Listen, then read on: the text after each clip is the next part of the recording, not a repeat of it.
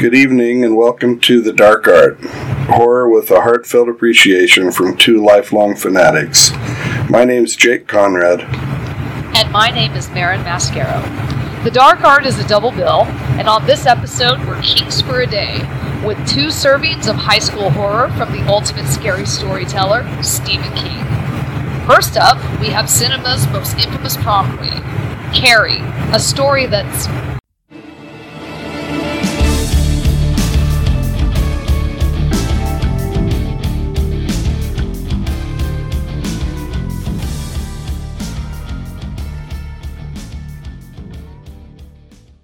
literally a bloodbath. And on the other side of our king's coin, we have Christine, the story of a boy in his car, a 58 Plymouth Fury whose everything her model name would imply.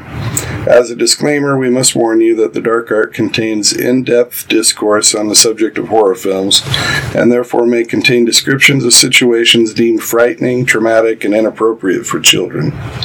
And as a secondary warning, addressing the major plot points of these movies doesn't come without major spoilers for the films discussed. So, as they say, enter if you dare. Alright, first we discuss Carrie. Withdrawn and sensitive teen Carrie White faces brutal taunting from classmates at school and abuse from her fanatically pious mother at home. When strange occurrences start happening around Carrie, she begins to suspect that she has supernatural powers. Invited to the prom by the empathetic Tommy Ross, Carrie tried to let her guard down, but things eventually take a dark and violent turn. So, Carrie, I think we talked about this at one time, but both being big Stephen King fans, and I believe I've read everything from Stephen King to date. I think he wrote something about baseball that I didn't read. That might have been it. And Carrie was, I think, number 3 for me of my 3rd Stephen King book. And I want to say I was in the 7th grade. And so for me, Carrie was a real eye-opener. And I'm interested in your take for sure. For me, as a young boy in 7th grade, I was fascinated by this coming of age type story about Carrie, and as she was kind of discovering what becoming a woman and dealing with high school and all that was like. For me, as a boy who was interested and had no way of really knowing that, it kind of was formative in some ways, but albeit Stephen King being however many years older he is than we are, it's still a little dated even for its time. When did you read this?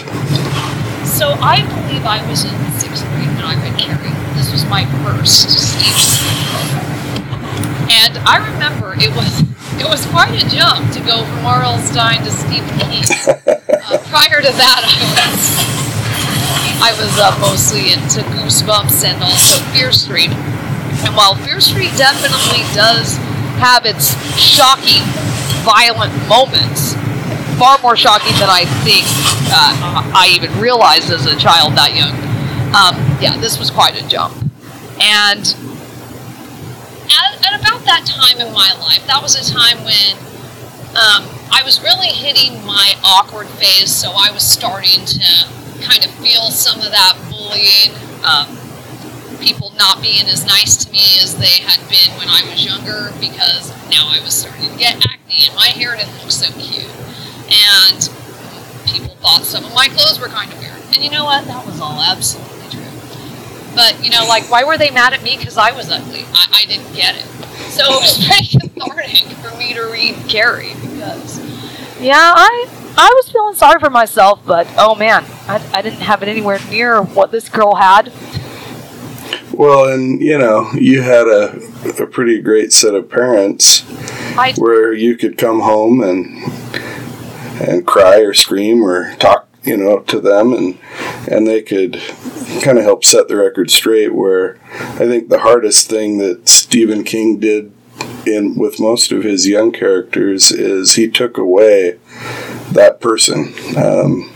He really does. He does it with Christine as well. He puts these kids in a place where they're going through the hardest time of their life, and it's really the deck stacked against them, like it is for, I think every teenager feels this way, but in these stories it's even made worse with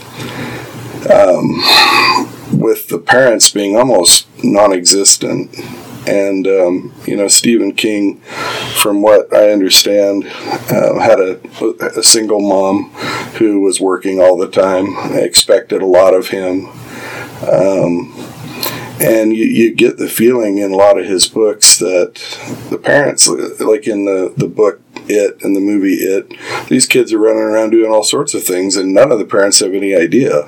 And I think that was probably something real in his life that he wrote about, and I think it's made worse in Carrie, in the movie and in the book, with a mother that not only doesn't have any kind of, isn't someone Carrie can turn to, but has the added this insanity, this religious insanity that makes it even worse. Yes, I mean, the mother is actually Carrie's first and most fearsome bully. And that's part of the story that really is upsetting, to me at least. I think that Carrie is a horror story that has endured because this is a horror story in every sense of the word. This movie starts ugly, it stays ugly, it doesn't let up. It is a horror story through and through, the whole way through. And another thing about it is that the presentation of the narrative feels very real. I know that, there's a lot of debate out there as to, the scientific possibility of telekinesis, which is, Carrie's power. But if you don't look at the supernatural element, you can't help but feel that this is a story that really could be happening anywhere. And that's part of what, gets under your skin about it. Yeah, I think that, he wrote Firestarter not too many years after. And, I've watched that movie quite a few times. I love Drew Barrymore. I think it's a great movie. And, he has these young women in terrible situations, and then he gives them this power that allows them to have some control, which is interesting. He doesn't do that with many of his male characters. A lot of them have access to supernatural opportunities, but not a straight up power that you can crush somebody's head or heart or start them on fire. I think to me that was a nice thing. One thing I wanted to ask or gauge how you felt, it feels in some ways that this movie didn't age well, and I think has to do with maybe my own children being teenagers and seeing how things have changed so much in our culture. With, I think kids still can be pretty nasty to each other, but I think a lot of that's done now through social media, through anonymous ways, where it isn't. In some ways, it seems simpler back in Stephen King's time, and even part of our time, where if somebody didn't like you, they'd come up and. I remember my first day at school in Wendover. Bless his heart, Jimmy Doherty came up to me and for some reason I was wearing white pants, which is not a good idea your first day of school. I don't know what kind of faux pas that is, but it's just not right. I was wearing white pants and this like fluorescent blue shirt, and I got in line for tetherball. I'd never seen a tetherball set up. We didn't have that back in Idaho. I got in line, I was excited, and he came up and he's like, "I don't like you," and he knocked me down and kicked dust and dirt all over my white pants, and I got a nosebleed because I get one ever since I was little. I get one if somebody looks at me funny, which doesn't really enhance my toughness, I'll be honest. But I remember thinking, oh, okay. And it was really obvious what happened there to me. I mean, he didn't like me. He knocked me down. He kicked dirt on me. And I think things still happen with our teenagers right now, but especially in the opening scene of Carrie, it feels like we are, in some ways, there's been an evolution. Without it. I don't have any teenage children at this time, but I was a high school cheerleading coach after I left high school, and there was, I could see things starting to evolve even then. After I left high school, a lot of the bullying switched over to text message. Yeah. And I remember there was a girl on my squad who was getting a lot of mean messages from another girl. And I was just thinking simply, I'm like, why did you give her your phone? Yeah. And she said, that's just what people do. Well, and I know it's not neither here nor there, but there are some ways that the movie, it feels dated. It feels like you're looking into the photos from my parents' wedding and yearbook photos and things like that. And yet, the basic story is still prevalent, I think. I think if you can push past the shock value of the girls in the opening scene berating and just completely abusing Carrie, and see it for what it is that this is a high school experience. This is a junior high experience, and we've all felt that feeling of that we have no power and we don't know what's going on. We don't understand why us. Like, how did I get chosen to be bullied by this? And it's a terrible feeling. I think the movie captured that part so well, and so does the book. And it takes away all the power from Carrie, and it's not till a couple 15-20 minutes that you start to get a glimpse that she has something going on with this telekinesis. I agree with you. The visuals definitely take you back, especially I think it's actually more pronounced with the boys than the girls, because fashion with the girls has been highly cyclical since that time. And there are some of those looks that are actually starting to come back again, like the super short shorts that are have the color block lining. And I've seen a couple of girls on TikToks who have that beautiful bouncy feathered hair. Some of those looks are starting to come back, so it doesn't feel quite as dated visually on the girls' side as it does on the boys' side. But I think you really nailed it when you said that what this story does so well is that it really gets at the heart of how bullying is perpetuated, how it makes people feel, the powerlessness of it. And I think another thing that I noticed about watching this as an adult that I never bothered to look at before is that this story does an excellent job of showing how violence tends to pay it forward. As I was watching this movie this time, I paid more attention to the character Chris, who is Carrie's main antagonist. And there is an equal number of violent acts perpetuated against Chris as there are against Carrie leading up to the prom. It's true. Chris gets slapped around a lot, even by one of the teachers at school, which, obviously that doesn't fly.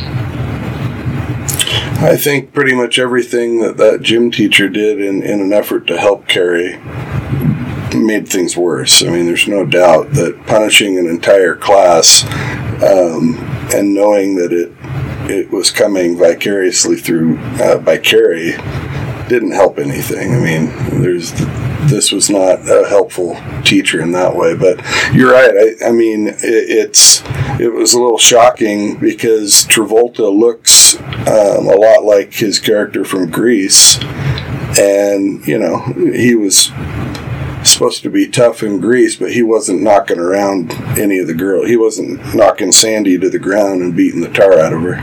So that is a little shocking. It is interesting to see John Travolta like this. I believe this either was his first movie or was one of his first movies. So it's interesting to see his screen presence as this supporting character. And he was awful. My siblings and I always joke that Larry the Cable Guy ripped him off because I don't know if you noticed in the scene where they went to the slaughterhouse to get the pig's blood. He yelled at his friends, "Get her done." I didn't notice that, but that's great. He was also wearing, like the plaid shirt. I saw the plaid shirt.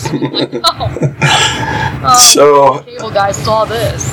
The violence that you're talking about that builds up, I think the other thing that builds throughout this movie is this sickening, sweet sense of hope that Carrie has felt probably for the first time in her life.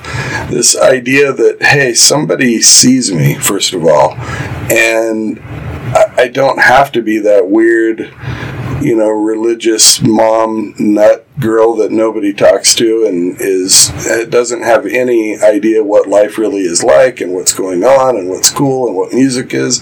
I mean, it's so sad for her to start to have that hope, because the way that this is going, it's going to come crashing down. And you don't know it if you've never read the book and never seen the movie exactly what's going to happen in the end, and it is shocking. But that hope is probably the hardest, the part of the movie that hurts the worst. I mean, when she just becomes shattered, and that visual of her covered in blood with her eyes so white, and that shock is just when everything shatters. And that scene, I mean, it's iconic for a reason.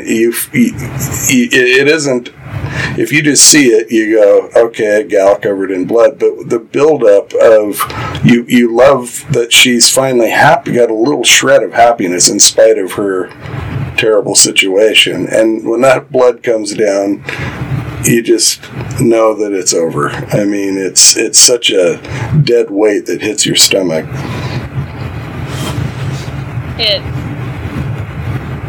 It's like I know it's coming every time, and yet I still feel a little shocked every single time, without fail. It's just so awful. I can't imagine what would compel somebody to do something like that. And I know I just mentioned how Chris herself is acting out because she's a victim of violence too. Yeah. She's obviously funneling her rage onto Carrie because Carrie's an easy target, and that's somebody that she has control over. So it's easy, but that's over the top. Even for somebody who's acting out, it's extreme. But again, it's iconic because it's extreme. And speaking of extreme, yes, can we talk about Piper Laurie's performance as Mrs. White? My goodness.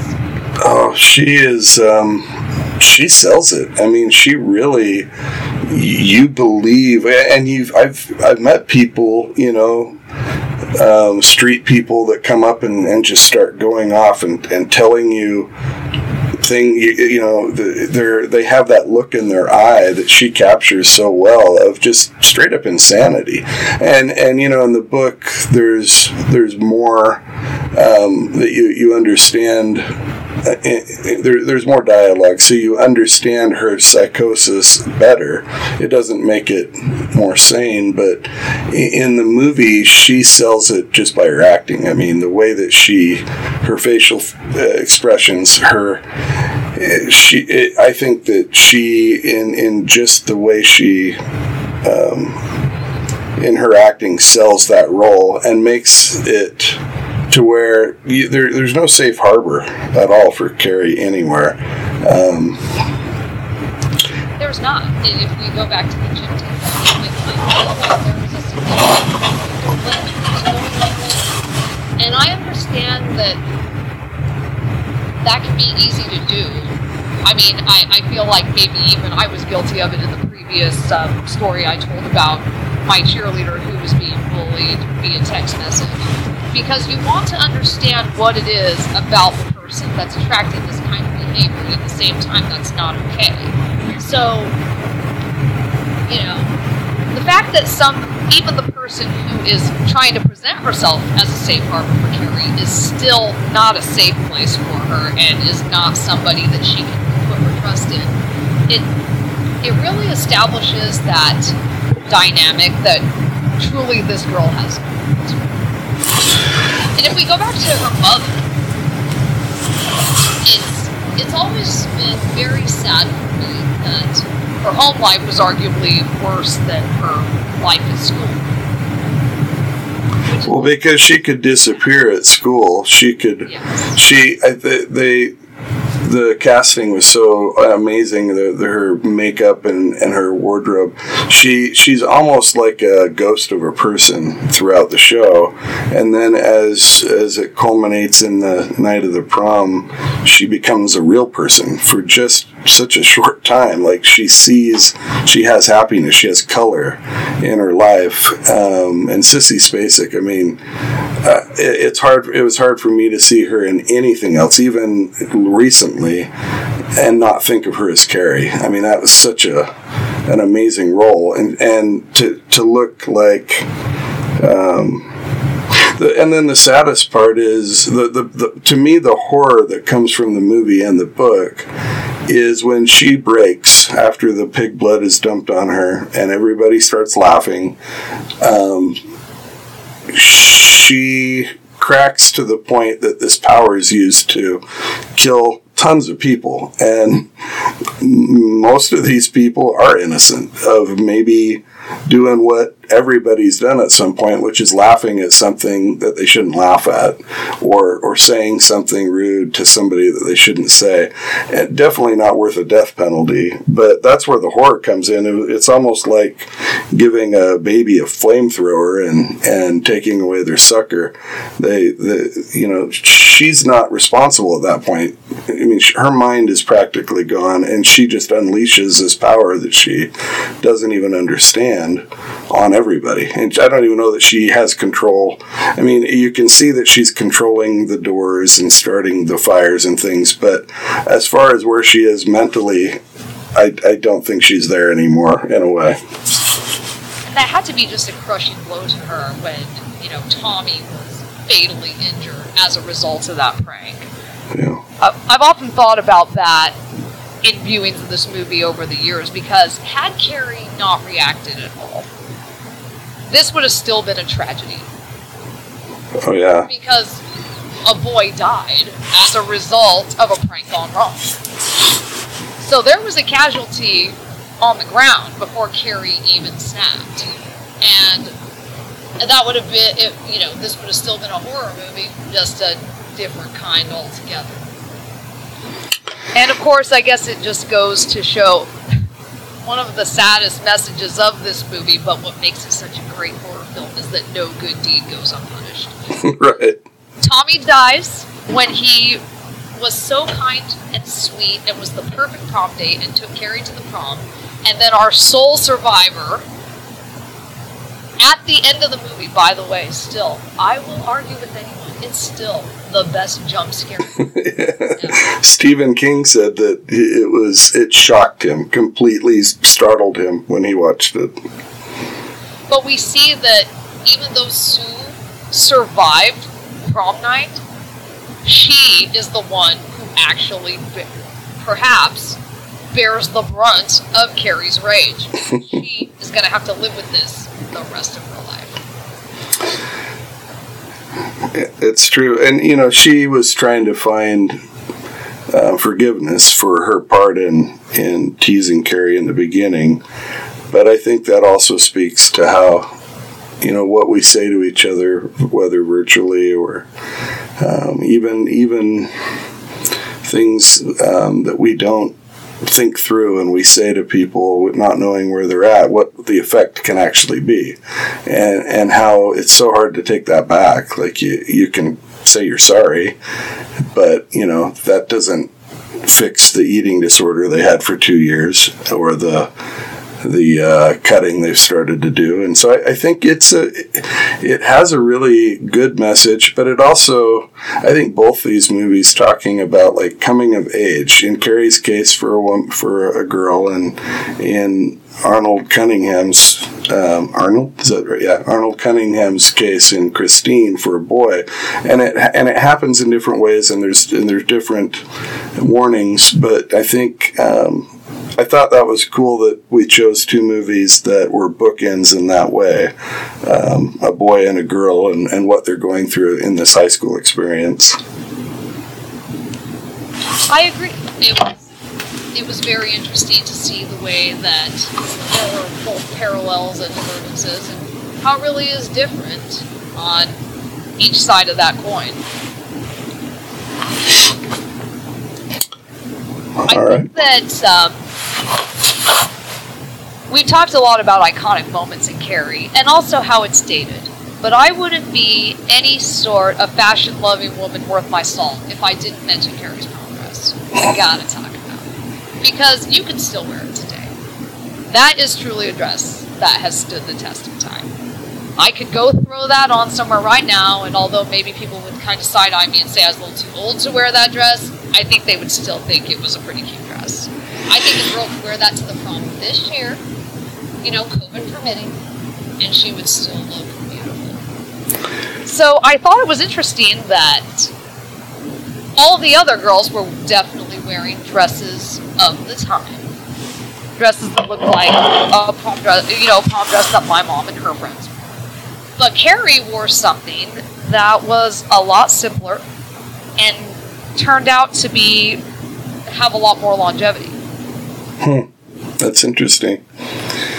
I think, I've watched this show quite a few times, but this showing, I watched a Blu-ray copy of it, and one thing that stood out this time for me on Blu-ray was just how the colors that Brian De Palma uses at the end of the movie with at the dance, obviously the blue and the red for the pig's blood, and it is such a it's such a colorful movie. The way he shot it, it feels real. It feels like you're there. And some of those memories, how when you think back to certain dances or certain times in your life, like the prom, and when your memory of it is sometimes larger than life and more colorful. I think he did that on purpose for that reason, because to kind of accentuate that feeling of being this special night, this amazing,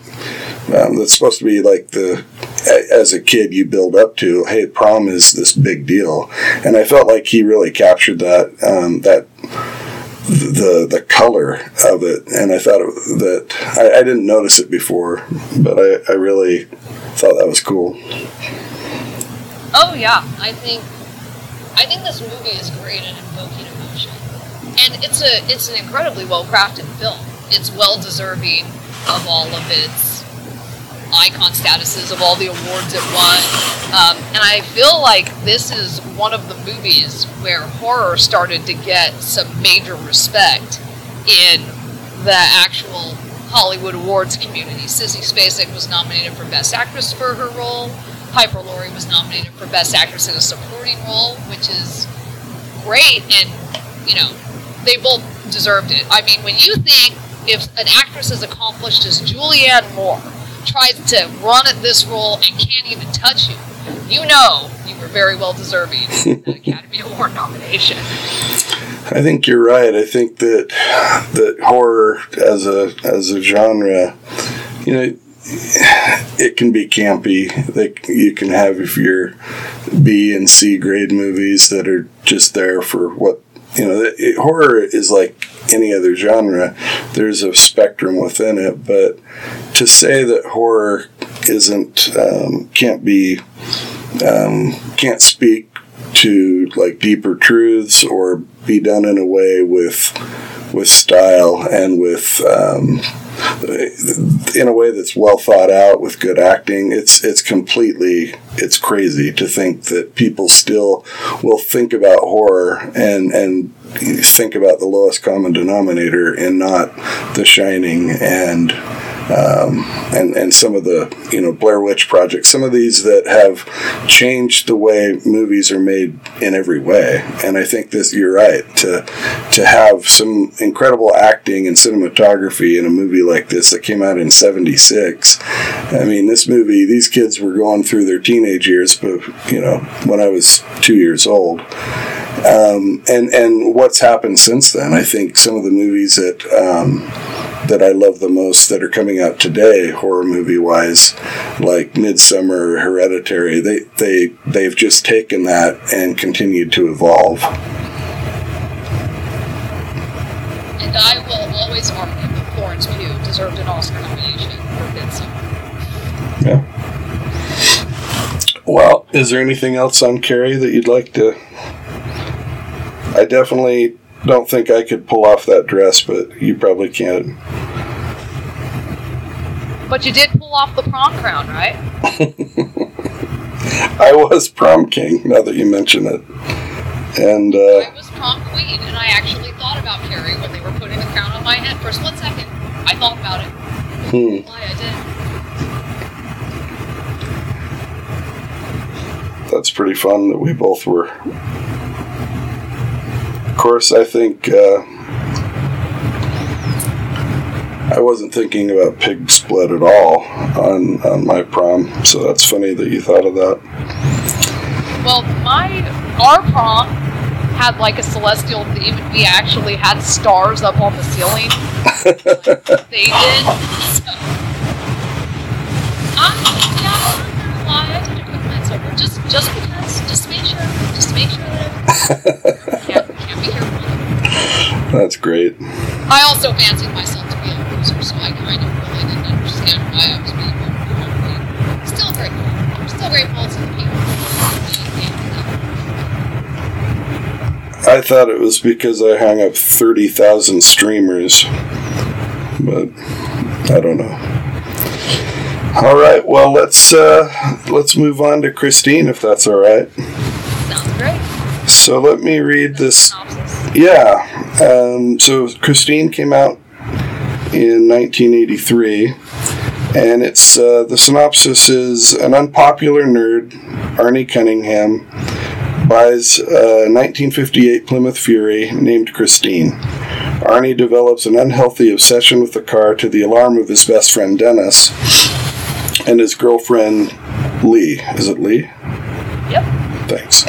After school bully Buddy Repperton and his friends deface Christine, it's then that Arnie learns that Christine's far from your average car.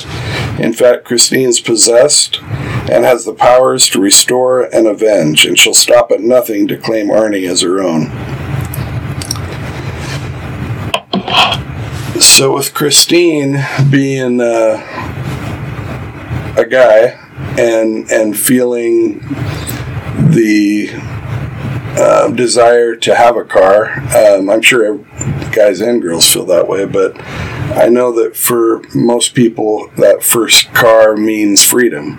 Even in a little town like Wendover that has one road to go cruising on, having a car was pretty vital, especially maybe because we had one road there.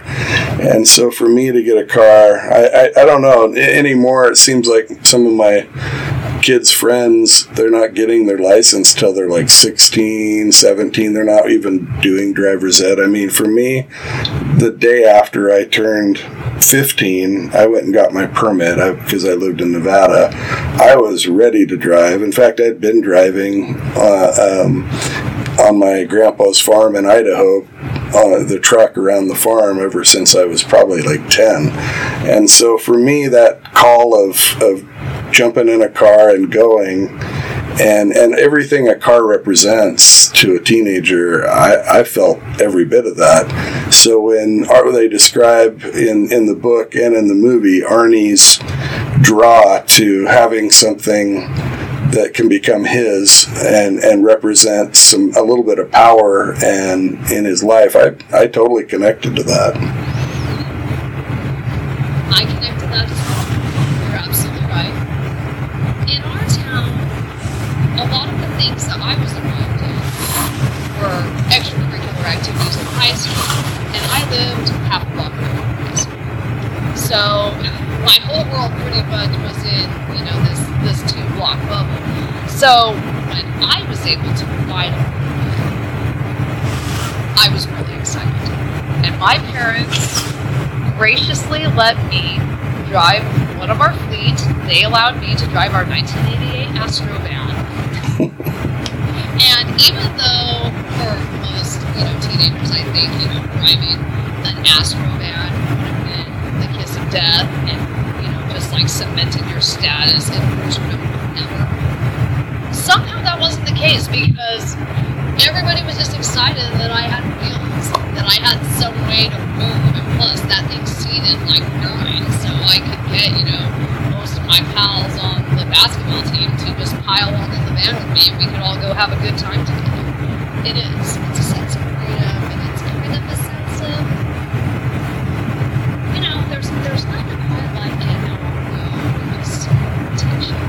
Even, I would get on I-80, and I would drive out past 3 Mile, and turn around, drive all the way back through, and then go out to the salt flats and back, just because it felt good. And I think that's a feeling that a lot of teenagers feel. I know I do. And it sounds like you're describing much of the same thing. So even though my vehicle wasn't cool, it still was a huge deal for me, especially at that point in my life. And I of course bought some minor accessories to try to fix it up and make it mine, even though my dad was still using it for work. He was not too excited about me putting a license plate frame on it that said Princess, putting a fuzzy steering wheel cover on it that was pink with sparkles. I was going to ask if you bejeweled anything, but I did, and I had a disco ball on the antenna cover. For people who bought their cars in this century, antennas used to be on cars so you could get a radio signal. Yep. So, thinking about my first car, Hyundai, the car company, had just come out, and they had put out, I think, some little hatchbacks and whatnot. And so, the year I turned 16, they came out with a little 4-cylinder car that looked a little bit sportier than the average Hyundai hatchback, called the Scoop. And it was, the one I had was red, and it was new, and it had a little spoiler on it.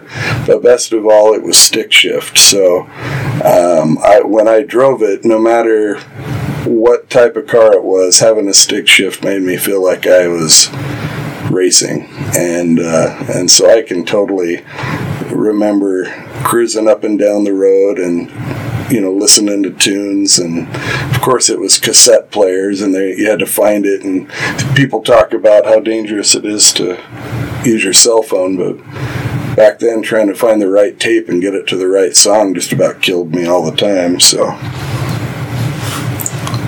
yeah, I hear that. So Arnie is in some ways similar to Christine. He's socially awkward. He's not popular with the ladies.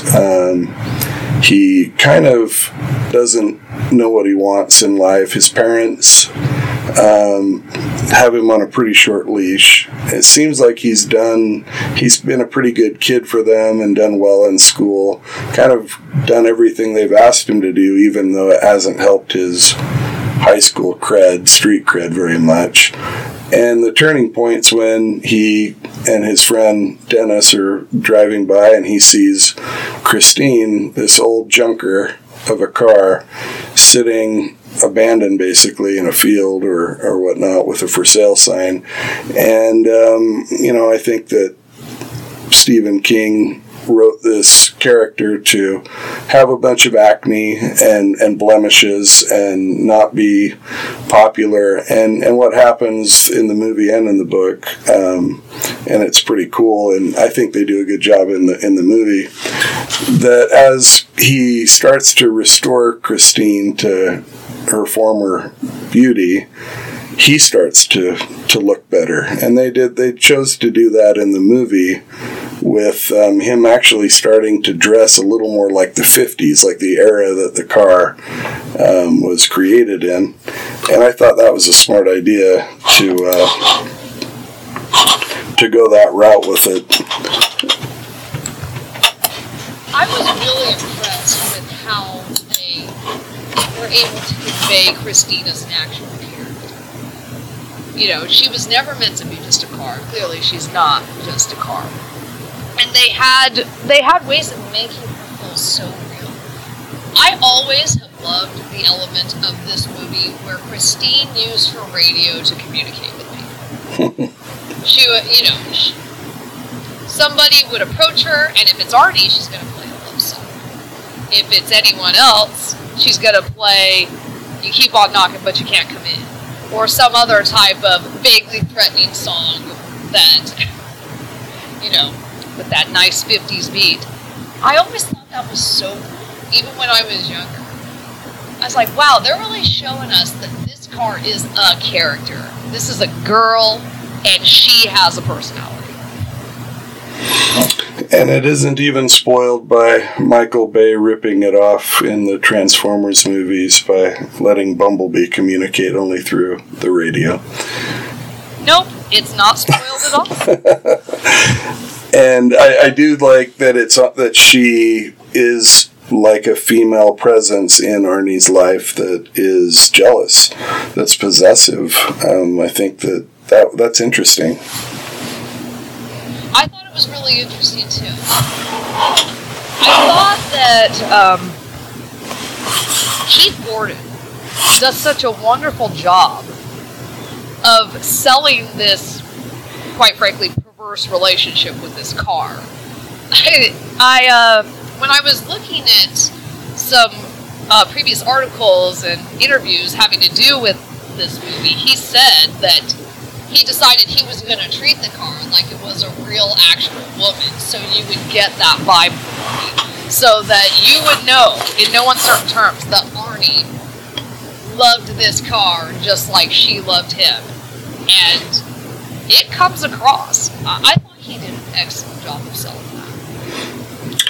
And where, Carrie has her issues that come from her upbringing, Arnie's issues are can be seen in the high school experience as well, when for men or women that become obsessed with something, they become, it starts small, and it starts with something that seems to be positive, whether it's a relationship,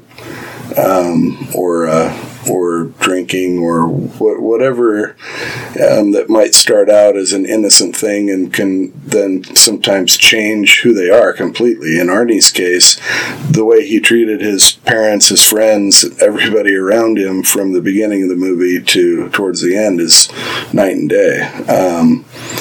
And in the book, if I remember right, he wasn't really conscious of the fact that Christine was murdering his high school bullies as he is in the movie. And I think that in the movie, he's more conscious of it. I think that he's powerless to stop it, just like other addictions that hit, and when they hit in high school, you're just so much more apt to get pulled in and change who you are quickly.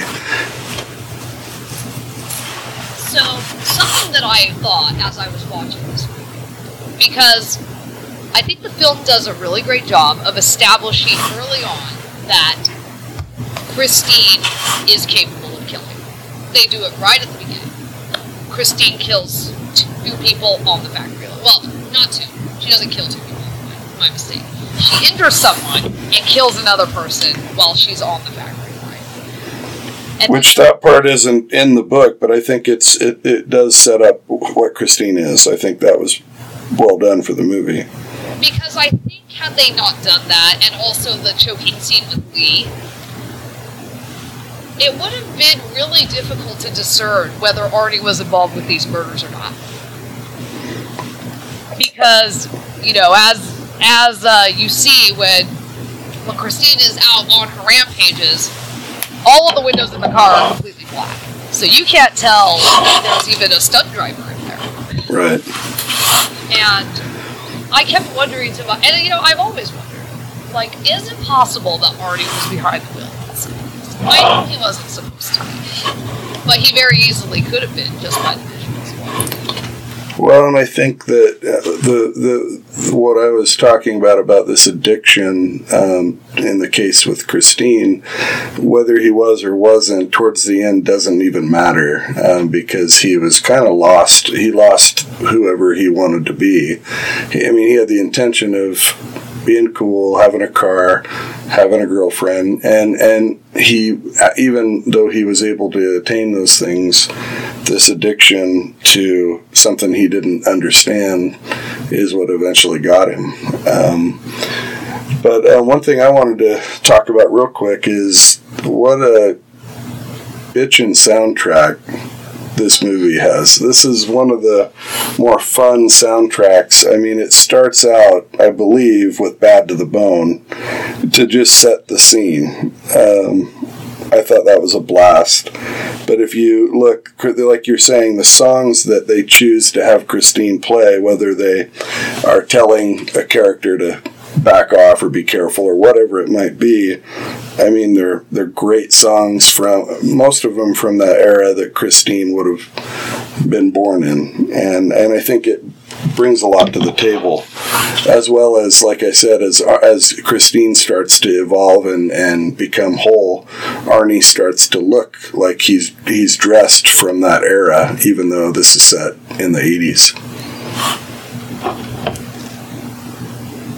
Can't say enough good things about the soundtrack. And also, not just the songs, the actual, you know, period songs that they use from the 50s, but also, once again, we seem to have stumbled back into John Carpenter, which I wasn't even really aware of until we chose this movie.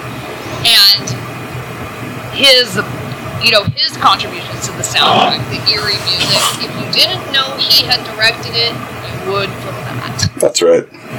It's really such a great calling card that he has, that he's able to create that music. Well, it's not by accident we're choosing John Carpenter movies. What we're doing is choosing some of our favorite horror movies, and they are John Carpenter movies. I mean, I can't tell you how much I love The Thing, the movie The Thing. It's one that I watch pretty much once a year around Halloween. And again, he just is an amazing director of horror. No arguments there. I also really liked how this movie, it kind of embraced the idea that this story, if you were to just look at it on paper, it might almost seem like, ooh, an evil car. You know, the Family Guy bit where they do a cutaway and Stephen King is in an editor's office and he's looking around, he's like, my news story is about an evil lamb. Ooh, and the editor goes, when can I have it? I'm pretty sure they were referencing Christine again. And yet, sure. This movie, this story, it's so good. And I think that they keep the light where it's supposed to be light. Like a lot of the scenes with the boys in the high school, those scenes could have been from Superman. Like if you had 3 random actors act out some of the scenes in the hallway from Christine and some of the scenes in the hallway from Superman, people who haven't arms really roll with those movies might have a hard time discerning. It's true. So they did. They keep light where it needs to be light. They go real dark where it needs to be dark. Like Gucci's murder. Oh yeah, was he the one that gets cut in half? Yes. Yeah, and you know, where in Carrie, I didn't feel this righteous indignation when she was murdering the whole the whole auditorium. I mean, some of the people, yeah, you're pretty happy about, but for the most part, you're going, oh boy, this is a mess. In this case, I mean, this is like, you know, your greatest dream. The people that mistreated you the most, you have your lady friend Carr just out running them down, and doesn't matter what she does, how she wrecks into them, she heals, and there's no DNA, I guess. This Carr's got it figured out. I mean, it's this righteous justice kind of thing that's pretty fun, and a total guy thing in some ways. So there's no evidence whatsoever. Speaking of which, the car effects in this were phenomenal. I could not believe how well those effects held up.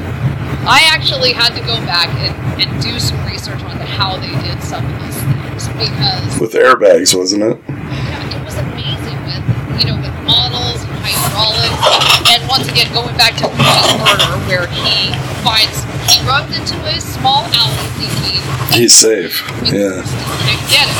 He fit in there. And then she smashes herself into that small space, just relentlessly coming after him until she cuts him in half. And I thought to myself, oh my gosh, that looks amazing. I wonder how they did that. As it turns out, it's absurd. Well, I'm a believer that practical effects are the way to go even today. I mean, if Christine was remade today, we both know it would look like, I mean, they would use the Transformers style CGI. And to me, there's a place for it. It works in some ways, but those practical effects, you can feel that car coming back together, and you can feel it being damaged because it's real. It's not a bunch of folks sitting in front of a computer for 40,000 hours making it happen. I mean, they bought many cars for this, and they destroyed them all. I think there was like 2 cars left, and I read that one of them sold for like $160,000 somewhere, and just not too long ago. The scene where Buddy and his gang smash up Christine is very tough to watch. It is. It's sad. It is. It's sad. I had to look away. It reminded me of when I was a kid and Cinderella's stepsisters ripped up her dress, and I would cry every time. It's the same feeling.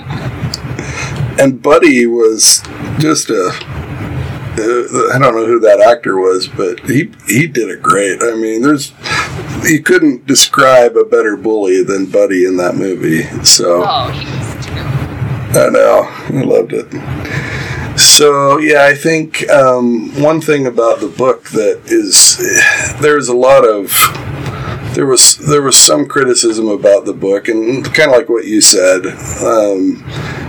what it's about a car that kills people. You know, when you haven't read it, it's easy to dismiss it. But one of the other things is there's a bit of a disjointed storytelling going on where at one point the story is,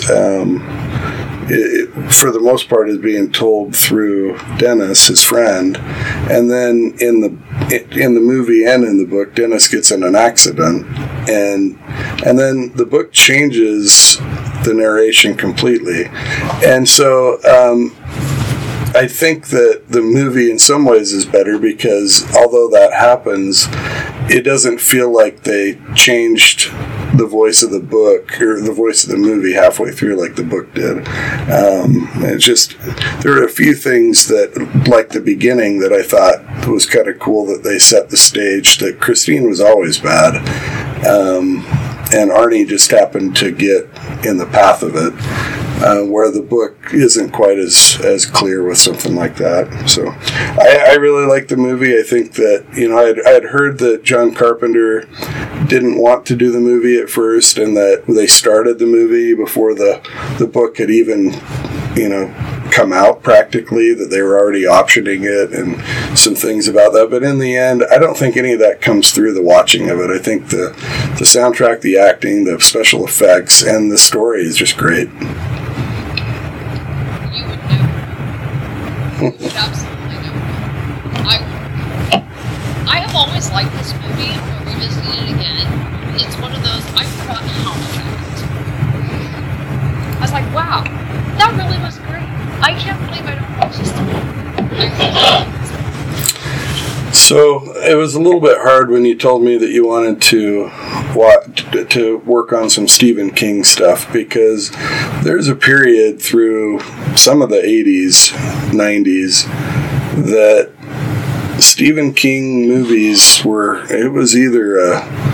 it seemed like it was one hit for every 2 or 3 misses, and it always broke my heart a little bit to have these darlings being killed, because these books, I would read over and over all these books, and so to see in the 90s some of this coming out in like a mini-series format, like they did with the Tommyknockers and some of these books that I loved, and I had this clear vision in my head of what the characters were like and what was going to happen, to have some of those be flops, basically, and not live up or have just terrible special effects and low production value. I would kind of brace myself. Sometimes I wouldn't see them for years. I mean, there's some Stephen King mini-series things that I didn't watch until, 10 years ago, that had been out for forever. And some of it is access, but some of it was like, I just couldn't bear it. It hurt me a little bit. So the fact that we've chosen a couple of real solid movies that really do justice to Stephen King's awesome writing, it made me happy. I was almost hesitant to even want to do it, but these movies are great examples of why he's definitely the king. I thought about that.